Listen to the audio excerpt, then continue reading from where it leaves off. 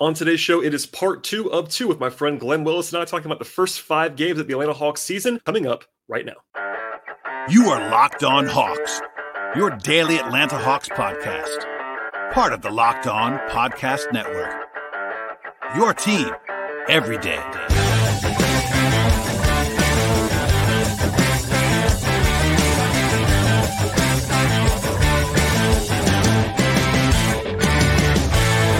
Hello, friends. Welcome to episode 1581 of the Locked On Hawks podcast. I am your host, Brad Rowland, coming to you on a Thursday evening into Friday. And today's show is brought to you by Prize Picks, the easiest and most exciting way to play daily fantasy sports. At prizepicks.com/LockedOnNBA. Use promo code LockedOnNBA for a first deposit match up to $100 with Prize Picks.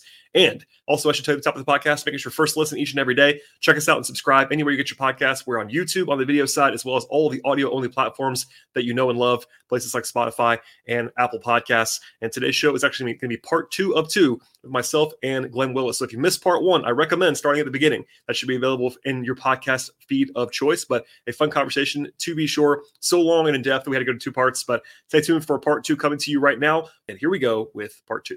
So obviously you and I love talking defense.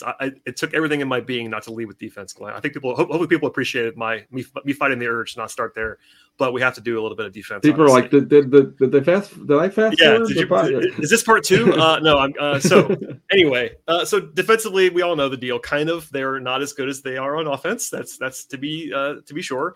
In fact, I believe they're 20th right now in raw defensive rating. They're 17th cleaning the glass, which isn't too bad. That's with the garbage time removed. I wonder if they removed anything at the end of the game on Wednesday for garbage time, because it felt like they were collapsing in the moment. But anyway, the only real negative in the profile is the opponent shooting, which obviously is that's the biggest thing you have to fix. So it's like, okay, it's only that, but also that's the worst thing for it to be. But they're also giving up a lot of threes, and teams are making threes against them. There's some issues defensively for sure. And we'll get into the numbers, I'm sure, in a second. But I'll do the same thing we did on offense. What stands out to you through 5 games? Because the results are a little bit better than they were a year ago. And I even quoted you to you last night about how your old saying about how the Hawks only played as much defense as they had to play. It's not necessarily been that, I don't think. But what stands out to you through 5 games about the defense? It felt that statement of figure out how much defense they have to play to win the game and don't play an ounce more, right? I felt like that's what we were watching against the Wizards. A little bit early on last night. That's why I said it to you on Twitter. I was like, this is feeling like one of those games, Glenn. It's kind of a flashback. Yeah. So schematically, is getting the big up to the level basically all the time, right? And challenging their guards and wings to work harder fighting over screens, because the idea is not that the big gets up and stays up. The idea, again, the goal, when you see Clint at the level helping, when you see the ball handler stop, Clint has done his job, and Onyeka has done his job. The number one goal is to stop the ball, and then Clint or Onyeka, in that case, kind of recovers back to their man. That buys enough time for the main defender to kind of get back in front of the ball handler. That's a very simplistic. There's a lot going on. That's the goal. That is right. To stop the ball, right? And then make them kind of reset and go from there. Now, if you kind of think through the 5 games, right, what broke that? Right, number one, Charlotte ran a heavy dose of 1-4 pick and roll. Mm-hmm. And we've talked on Twitter and elsewhere about the fact that the Hawks used to have a power forward that played a lot of center and got reps defending the pick and roll, right? The reps defending the short roll. The guys they have now don't have that in their background, right? So they don't have those reps in their history, and they struggled to defend PJ Washington, who is like one of the sneakiest good players in the league, right? But he's awesome in the short roll, and that broke them. The Knicks, like Jalen, like I got so tired of the arguments over the off seasons. Is Jalen Brunson better than Trae Young? And we talked about it together on the pod. But if you're pulling in 2 defenders from the weak side, Jalen will freaking get the ball to the right person right on time, and they will murder you. They gave up so many threes in that game that were really good looks. And granted, the Knicks were hot, but like it was just not necessarily like full on breakdowns too, not to derail us, but like just enough. Like to your point, just enough space, and that is one of the potential negatives of this approach the Hawks are doing defensively, and they know that is maybe if you're playing the wrong opponent, you can give up a lot of threes, and that is one of the potential downsides, and that was happening against the Knicks. Against Milwaukee, they used that aggressive scheme to attack Giannis's dribble. Yep, and that broke everything the Bucks were trying to do. And then DJ was just generating a lot of ball pressure on Dame. I felt like when I was watching that, Dame was like, what is going on? What is happening? DeJounte is way up into him and, and stuff like that. And so I felt like the biggest thing there was we're going to treat Giannis like teams treat Embiid. When he dribbles the ball, we're going to go get it. We're going to go to hand on it. And that's the kind of the vulnerability that you can kind of get to. So that worked. And Milwaukee really, they don't have a lot of other offensive options besides Giannis. Brooks shooting from the 3-point line, Bortis working down in the mid post. And no Middleton in that game, and they I think wisely. I don't know how much different it would have been, but it's easier to play the way they did because they didn't have another guy. I mean, their wings without Middleton are not exactly the most robust offensive creators. They're just kind of play finishers, which is yes. helpful. So the Bucks didn't have a counter. So Charlotte 1-4, Hawks couldn't handle it. Knicks out executed, pulling two guys in from the weak side, killed you, right? Bucks, they attacked Dame with aggressive ball pressure, attack Giannis's dribble, right? And then you get to Timberwolves, right? They broke them because they had giants running the baseline behind their defense, and just killed them, right? And the Hawks fixed that in the second half by pushing the ball out of the middle, right? You push the ball out of the middle, the big doesn't have to come so far up the floor. They can stay back in the paint and kind of help deter someone come from the dunker spot, someone come from the weak side corner, or whatever it is. That was the first time they abandoned the scheme that they've kind of been fully invested in for this year so far. Was against the second half against the Wolves. Hey guys, we got to push the ball away from the middle, and they were awesome at that. And that was their coincidentally probably their best defensive half. They played great season in terms of what they were executing in the half court, right? Against Washington, it was like, that first quarter effort. That first quarter. I mean, not to make it a joke, but seriously though, even if you had never said that before, and you obviously have, and it's a great point that you've made repeatedly, they did not feel particularly invested in the first quarter, and I think they all kind of acknowledged it after the game. Like they didn't come out, they were not dialed in. Let's just however you want to say that, they were not playing their best, most invested basketball defensively, and a better team might have been up more than the Wizards were, honestly. And fortunately, they kicked it into the high gear. They dominated the middle of that game, and you saw the differential between the two teams in the middle of the game. Right. But the Hawks were almost as bad as they possibly could have been late, and they didn't play very well early and still won by pretty comfortable margin. So that's a good sign on some level. But yeah, I don't know. That was the only time this year for me that it felt like they were not bringing it, is the kind of the parlance that I would use. Like there were execution breakdowns. Quinn talked about that. I've shared a couple of answers on the podcast about like just Quinn keeps talking about execution defensively. That was the only time this year that I have seen a lack of like, I don't want to say effort, but they just didn't have the juice defensively in that first quarter. Yeah. Everything else can be explained. And look, the NBA defense is all about effort thing. It's just not true. Like it's execute. You have to execute. And I'm glad Quinn talks about it that way, because it's very simple. It's like every time they break down, it's like, we didn't execute. It's like, yep, you guys are pros. You have to execute. Yeah. And Quinn would tell you, effort is a part of execution. Oh, sure. Absolutely. Right? For sure, you have to have it. It's kind of the bare minimum is the effort. Yeah. Right. Yeah. You're not going to execute without the effort, but just like running around like intensely and like energetically is not going to, get it. Doing random stuff on defense is not going to work in the NBA, right? Not in the NBA. So the other part is like, I wonder if like after the game, like those last 3 minutes, if a player said this or Quinn said this or whatever, we're not good enough to do that.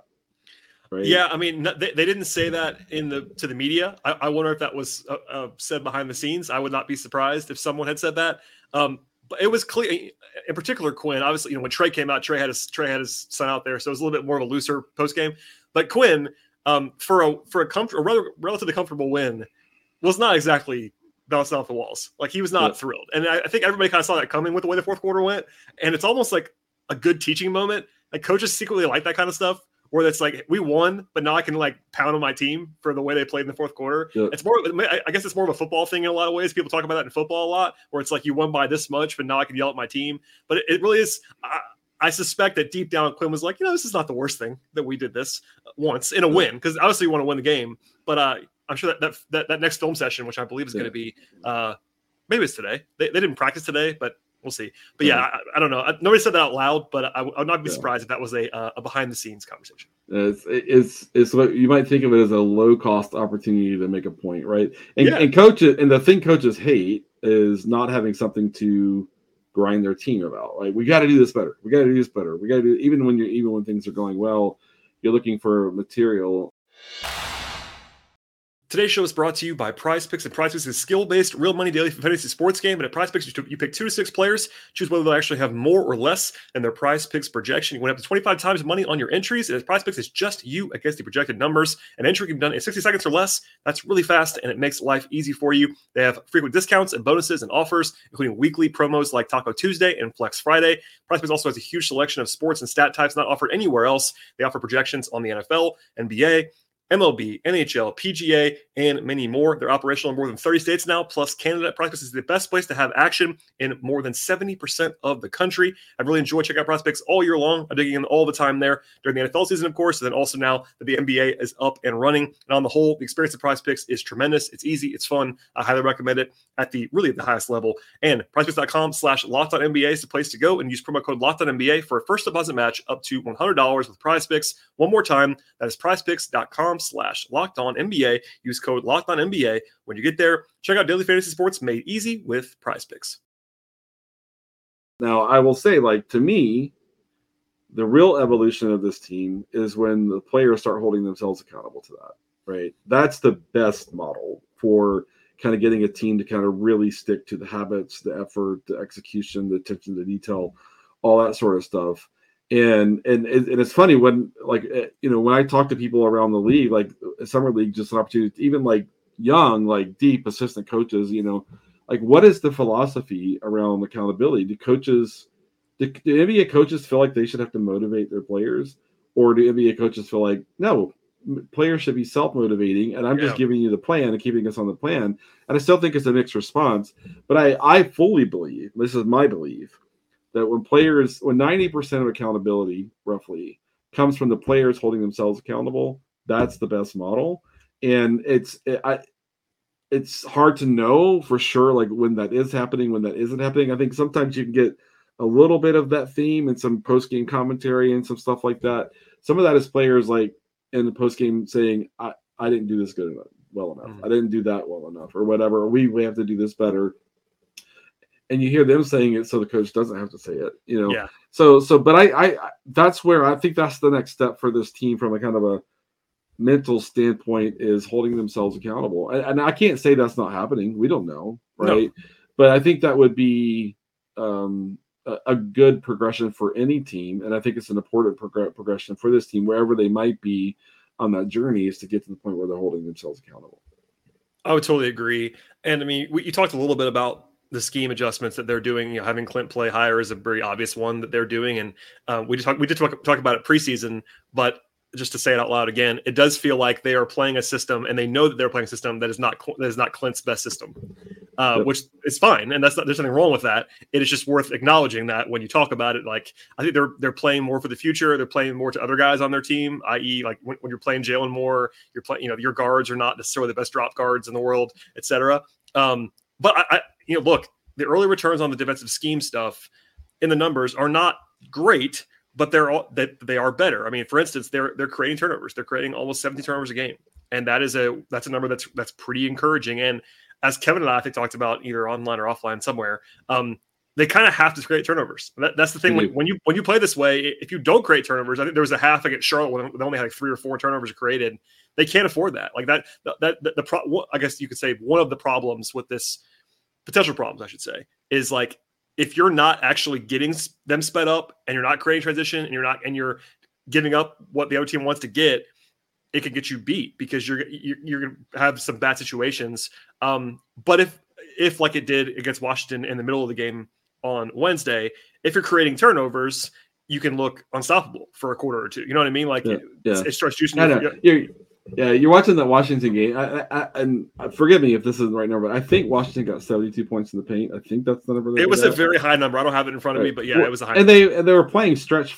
Every person they played at center was playing on the perimeter. right? Oh yeah. And so that was kind of crazy. But them not creating turnovers, and you're like, I'm watching Washington play, and it's like Tyus Jones, maybe the most secure ball handler, one of the most secure ball handlers in the league.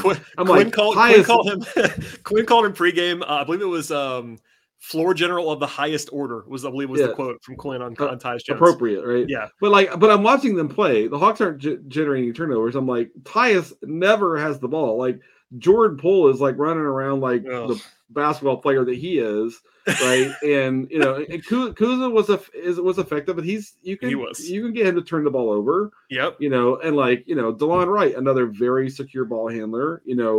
So that's why they almost not they almost lost the game. I don't want to make it seem like it was closer than it was, but they were -10 in turnover margin. If you do that, you're going to lose like a lot. Like you can't afford to be -10. I mean, great, they won the game, I know that, but that's because Washington's not very good. And by the way, to answer your question, it was 74 points in the paint, which is a absurd number against a team like you said in Washington. It's not exactly like pounding against the paint against the paint. That's not really their game. They have a bunch of jump shooters. Even their role guys, your Gallows, your Tyus Jones, like you said, are not like rim pressure guys. Yeah. That's and by the way, no Gafford, like that. That's a ghastly number against that team. It's terrible. Yeah. Yes. Yeah. And so you're just watching and you're like, yeah, I'm like, you guys should be able to get 6 or 7 turnovers from Jordan Poole. Like that, if you're just playing in your normal kind of aggressive scheme and stuff like that. So, but it's just kind of one of those things. It's like, okay, we can kind of, you can kind of laugh about it, and they won the game. That's why that's bringing us. It's a good example that you could talk about lightly, even if you're Quinn, probably like, hey, we won the game, but like, this number. And I got a little bit of pushback last night on the podcast, as you might imagine, because I was not just universally praising a win. But if Washington had been a better team than they are, that would have got dicey. Yeah. Or I mean, certainly would have been close. Washington was 10 of 40 from 3. Like that. I mean, if they just made a couple more of those, again, -10 turnover battle and 74 points in the paint to the opposition, like you're going to lose most of the time with just those numbers. Like it is what it is. And the other thing is, like, Washington could be the worst defensive team in the league. Oh, right? Yeah. Halfway through the second quarter, the Hawks have taken 1 free throw. Like, I'm sorry, like when you're playing a defense like that, you should be living in the free throw. And when they turned it on, they took, I think, 30 the rest of the game, which is a great number for the full game. Much less so. Yeah, I mean, it was kind of a tale of two games. It was the beginning and the end, and then kind of the middle. But not to like go crazy on that game, but it was an example of especially defensively, because I know we're talking about that more. Washington, that's not an awful offensive team. I don't think they're not going to be good, but they're worse defensively. But it did kind of show you like some of the weaknesses if you can't execute. Not to use Quinn's parlance, because I played that answer that he gave last night to the question that I asked about the defense, and it was all about execution. But giving up 43 point attempts and only creating 11 turnovers, like. It's a recipe to get yourself beat if the other team can make some shots. So, and they know that. I mean, they're just fun. And look, everyone's defense, unless you're just loaded with talent, has an area or two where you're vulnerable, and that's the way you construct your defense. And the Hawks, I think, right now, 3-point attempts allowed. They're near the bottom of the league, and that probably will continue with the way they're playing. That's just going to happen, and that's fine. I mean, those Bud defense, you remember very well, the really great Hawks defenses with Bud and Millsap and Horford. They were vulnerable, giving up a lot of threes. And when teams made them, they lost. And that's been a Bud thing for a long time. So there's always an area or two. You just say that, and Hawks fans go back to that 2015 Cleveland. Yes. Yeah, I know. I went right there myself. Kevin Love took 85 threes a game, it felt like. Well, like, and that's and some teams and other things. And like, the last year's Hawks team, it was they didn't create any havoc at all. So it was, I'll take the aggressiveness, and I think for most guys on the roster, this does. Clint is an example of the other direction, but Jalen's certainly better in a more aggressive defensive scheme, the way they're playing. DeJounte probably the same thing, et cetera, et cetera. So I think there's a lot of positives to that. But what else strikes you? Because like we talk about free throws, they're not fouling. That's a good thing, but I don't know. Today's show is brought to you by FanDuel Sportsbook. Snap into the action this NFL or NBA season with FanDuel, America's #1 sportsbook. And if you're a new customer, you get $150 in bonus bets with any winning $5 moneyline bet. That's $150. It's all yours if your team wins. Beyond the awesome and really awesome, I want to emphasize, awesome perks of signing up, FanDuel has everything you're looking for across the sports betting space. That includes point spreads and money lines. They have player props and futures and over-unders and many more. They also have a safe and secure app that covers the entire range of sports that you might enjoy. That includes places like the NFL and football across the board, college football, MLB, NBA, WNBA, college basketball, golf, tennis, soccer, auto racing, MMA, boxing. It's all there for you at FanDuel, and they have plenty of options involving the Hawks as well, including the entire scope of offerings for Saturday's game against New Orleans. I'm sure they'll have pregame lines and over-unders, as well as player props, and then also after the game starts, they have live betting as well. Now is the best possible time to join up at FanDuel. Visit FanDuel.com/lockedon. Check out the official sportsbook partner of Locked On Podcast Network with an offer that you absolutely will not want to miss. That is FanDuel.com/lockedon. FanDuel, official partner of the NFL. I think the one other thing I would say is that not that Twitter is this source of factual information all the time, but it seems like Hawks fans think Clint can't at all do what the center needs to do in this new scheme, and that's just not true, right? It's not. He's probably average in space for a center. Yeah, he's not below average in space at this point. He's average. First of all, a lot of that is technique, space, defensive spacing, timing, reads, communication, all that sort of stuff. And he doesn't look like he moves as well as he did, 2 years ago or whatever. He doesn't, and that's it's right. Okay to acknowledge that he's not the same athlete he used to be. That's right. That's true. But the conversation sometimes is like, oh, Clint can't do this. No, that's not true at all. Like Clint's probably, I don't know, B-, C+, like I don't know, somewhere between in that range, getting out in space right now, which is pretty good for a guy who's the dominant rebounder he is, the dominant rim protector that he is. He's good enough for that. Like we've all said it. This all lines up to, especially Onyeka and Jalen, kind of being featured in the way that is the best fit for them. But I get frustrated a little bit by seeing the conversation like Clint sucks. It's like, no, he doesn't. He's fine. He's okay. He's fine. He's okay. Whatever. Fine. Okay. Good enough. Whatever you want to use. He's fine. Right. Is he great at it? No. Is this like what he would choose to do as like to kind of maximize what he can generate in terms of defensive value? No. But he plays hard. He does what's asked of him. He's a great teammate, and that's all showing up again here this season, and he's fine.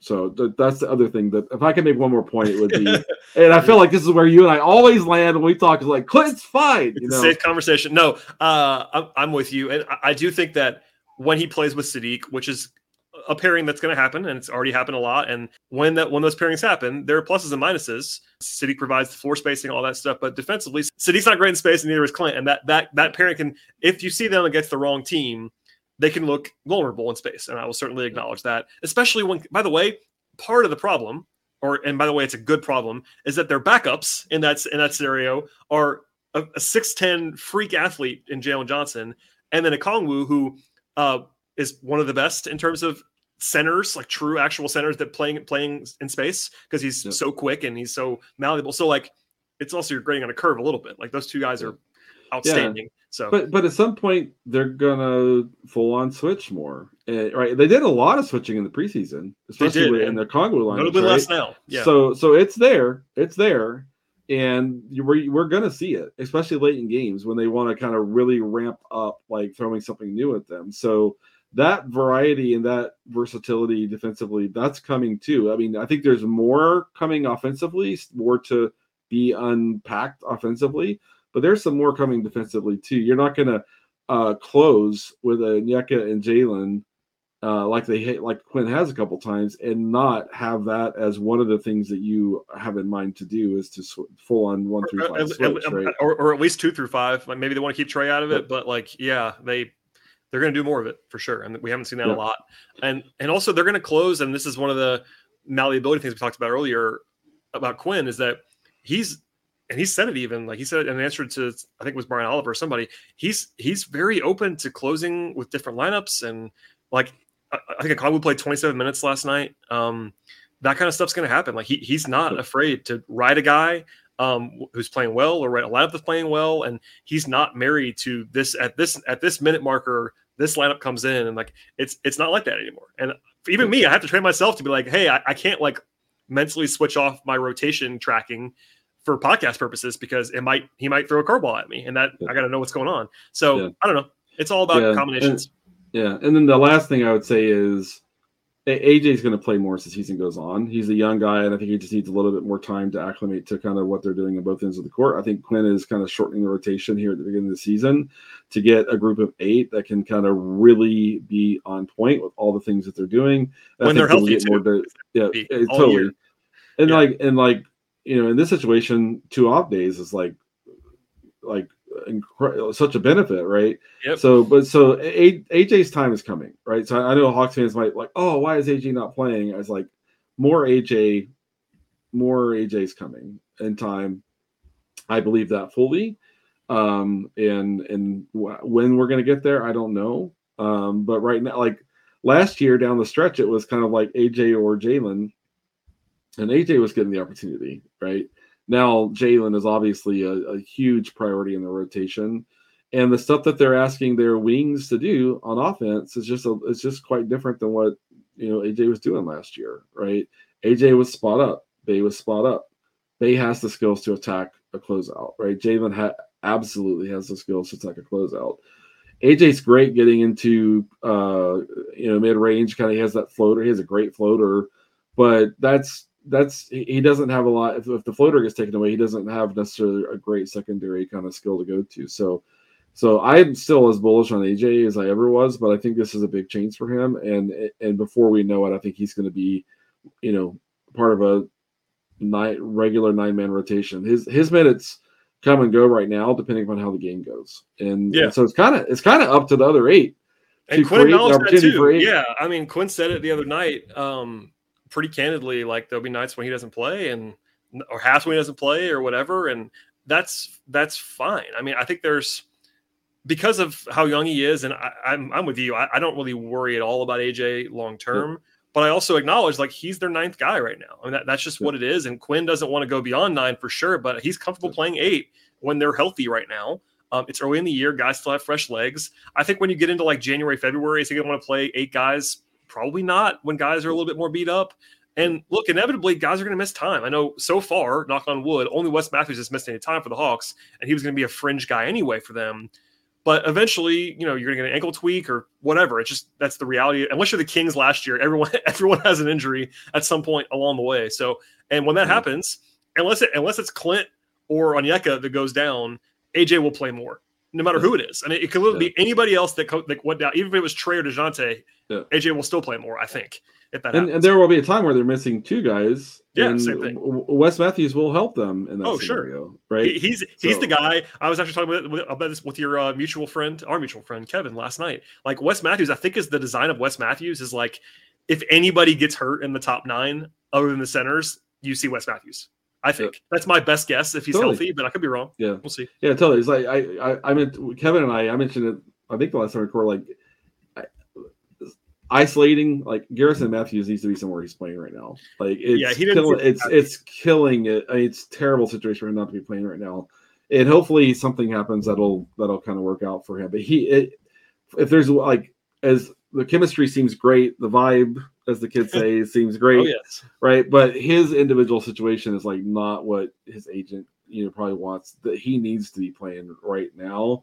And so I'll reemphasize that. But that's not the Hawks' priority, right?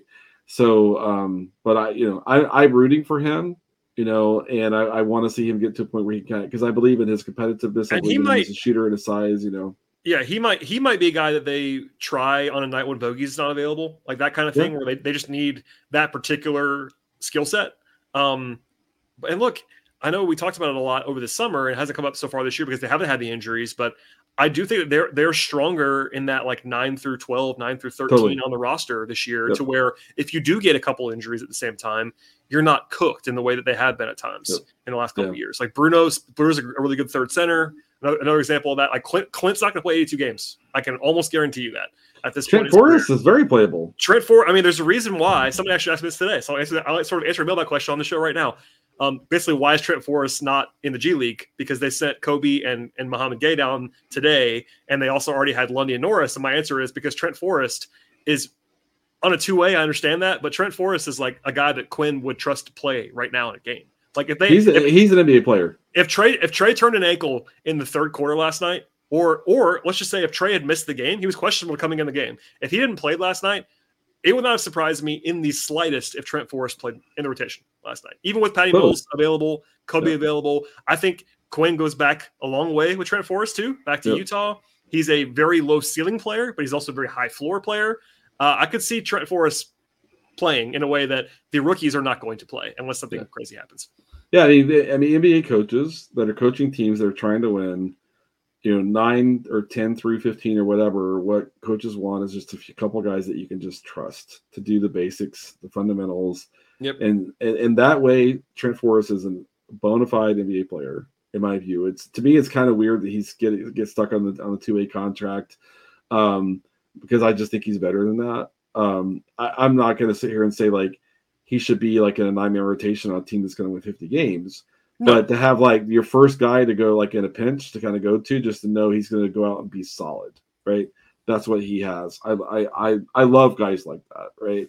It's one of the reasons I go to summer. It's one of the reasons I go to summer leagues to see these guys are going to become that thing, and stuff. So the Hawks are in way better shape there. So they are. 3-2. 1 complete game out of the 5. Agreed. But hey, 3-2 when you only play 1 complete game is not so bad. I do want to just ask you for maybe we can do 2 minutes on this at the most. This New Orleans game on Saturday is interesting. Now we don't know who's going to play at this point because New Orleans is always I don't know who's going to play for New Orleans, but it is not lost on me, or I think maybe on you as well, that the two appropriately we'll end with a lineup question, but the 2 games that they started Jalen in, right, were against the Bucks with Giannis and Brook, and the Wolves with Towns and Gobert. That does not feel coincidental to me. And the Pelicans, while not the same height, if they start Zion in a center together, it's pretty similar to those other 2 teams in terms of just physical bulk and things. I wonder if they were to go back to Jalen. I don't care that much, but it's just something I wanted to throw out there at the end of the podcast, because that trend, while Quinn's not acknowledged that's the reason, I feel like if you do a little bit of 2+2, that might be part of why he started those 2 games in particular. In the preseason, that's the game where Quinn started Bruno and Onyeka together. Yeah, I mean, there was no Clint available that day, crucially. Right. But yes, they did start 2 centers together in that game, which I'll be surprised if they do that. I'll say this. I won't call that a 0.0% chance of a Congo and Clint. You know what I mean? If there was ever a game to play those guys more, and they did finally play, we should at least acknowledge that. They played 1 stint together. And it happened. They're in a real game. They played a real stint. Yeah. That could happen easily on Saturday, though. For sure. And I mean, for me, as like, I don't know how you ask Bay or Hunter to deal with Zion, right? Jalen has more of the natural skill set. Now, Jalen might foul out in 12 minutes, right? It's he's that hard. Your 2 best, I think objectively, your 2 best Zion defenders are going to be Jalen and Onyeka. And they're both relatively high foul players. But Zion also isn't going to play 38 minutes. You wouldn't imagine either. So maybe you could just get through the night with those guys. But yeah, I mean, I agree with you. It's hard. It's a hard sell to put either Hunter or Bay on Zion as a primary to start the game. I mean, maybe at some point during the game you have to do that, but first minute I would not love that matchup. And I think one of the things that was telling us what Quinn did in the preseason was that he's comfortable using a center to defend Zion, right? Yeah. I know people say conceptually Zion's just going to like dribble right past your center. I don't think that's true. Even Clint will manage his spacing. Clint would really drop off of Zion more. Onyeka would get more up on him, and Clint's like, you want to we've seen Clint guard Giannis before. It's not that. It's not. I mean, they're not the same player, but it's kind of similar in the process of like you just see Clint back up and like you said, manages spacing. I think Clint might be their 3rd best guy on Zion. I agree. Jalen is probably a thing to think about, but like against Minnesota, like in the second half, they had a 4 on Gobert and a 5 on Towns, right? Yep. And that, which was interesting because Gobert is tough on the boards, right? And so, but you might see, I mean, for a few minutes, Bay on Valanciunas, and Bay will need help actually getting the rebound. Certainly. But like Bay will fight. He will compete, right? And keep him off there. So it's going to be interesting to see what kind of. I think there's going to be a lot of cross matching at the 4 and 5 in that game. Definitely. It's probably the most fascinating aspect of game planning, kind of going into that, is to see what they do there. And for me, like I can't see Hunter going there because they need Hunter on Ingram, right? Like I mean, Ingram's a handful, right? So that will be his primary assignment almost certainly. So right, so that'll be. So it should be a fun game in the sense of kind of watching that part of the game and stuff. I want to make a joke about like which players are going to be available for New Orleans. Yeah, and also I believe they are sitting Ingram and Zion today for rest purposes, so I think they should be available on Saturday. We'll see. Glenn, that's all the time we have, but I appreciate you doing this as always. Please tell folks where they can find all of your musings on the Hawks and the league. Yeah, at Willis_Glenn for those listening. I can see it for those on YouTube. ATL and 29 podcasts. I'm doing another podcast later tonight with Kevin, where we'll find my apologies to you for having to do 2 podcasts in a row with me. No. It's always a treat to get to talk with you, for sure. But I very much enjoy the project there with Kevin. Twitter, you can find me there. And then I just want to continue to ask for support. The guys at Peachtree Hoops, Wes and that group do a great job putting out awesome content. And I'm still a part of that group as more of a supportive kind of role there. But support those guys too, and I appreciate the support that you can give them. Absolutely agree with that. Read Peachtree Hoops. Follow Glenn's work on social media. Follow ATL on 29, a podcast that I listen to every single episode, and I promise you I do. So there you go. Thank you, Glenn, for being here once again. I truly appreciate talking to you. I would bug you more often if you weren't already doing other podcasts, but I'm grateful for the time. As for everybody else, please subscribe to the podcast, and we'll see you all next time.